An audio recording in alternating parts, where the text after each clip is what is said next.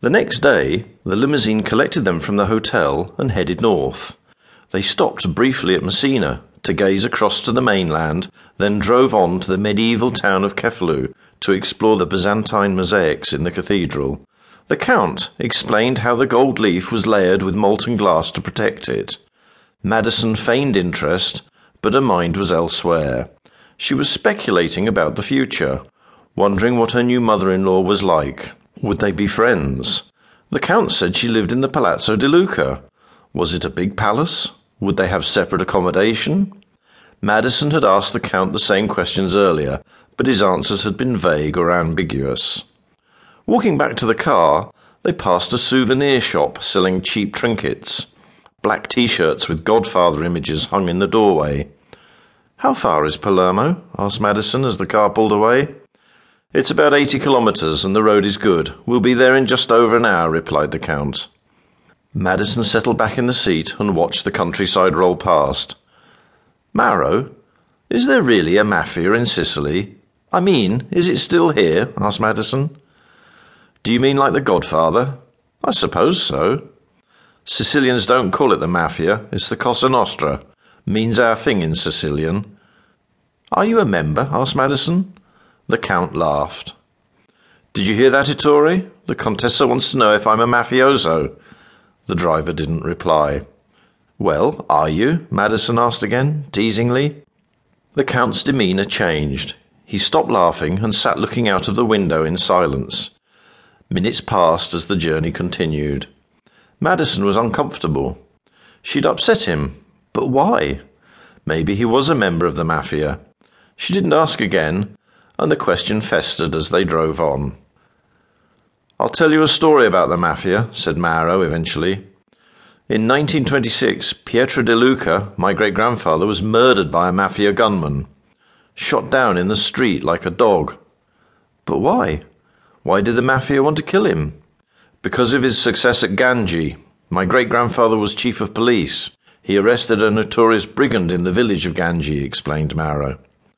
"Everyone said it couldn't be done, that he would be killed, but he did it, went up into the mountains with just a few men and captured him. He was a very brave man. The village is up there in the Madoni Mountains." Mauro pointed to the mountains south of the road. "And the mafia killed him for that?" "It was a long time ago," said Mauro, and changed the subject. The scenery changed as they approached Palermo. Manicured vineyards and olive groves were replaced by rough tenement buildings. They passed side streets piled high with refuse bags. Street urchins played in the gutter. "Why is there so much rubbish? Are there no garbage men?" asked Madison. "This is Sicily, where our politicians are corrupt and the rubbish never gets collected," replied the Count. The car sped on towards the city centre, where the buildings were bigger and more imposing. Madison watched two policemen outside the railway station, greeting each other with air kisses. She smiled. Cops in North Carolina didn't greet each other with air kisses. The piazza along the Theatro Massimo was crowded. "It's the biggest opera house in Sicily. One of the Godfather films, Part 3, I think, was filmed there," said the Count. Madison watched families enjoying the sunshine and remembered her parents. It would be morning in the US.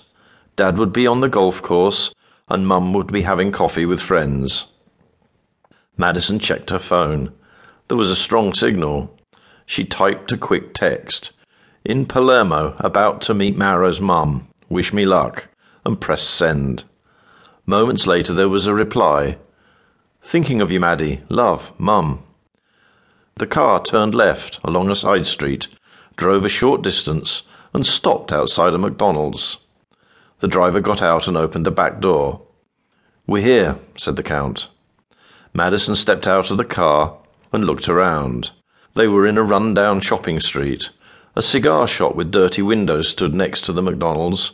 Across the road, an old woman was washing the steps of a dimly lit florist's.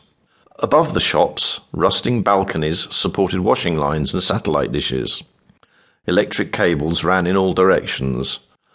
A woman looked down at Madison, flicked cigarette ash into the air above her, and disappeared from view.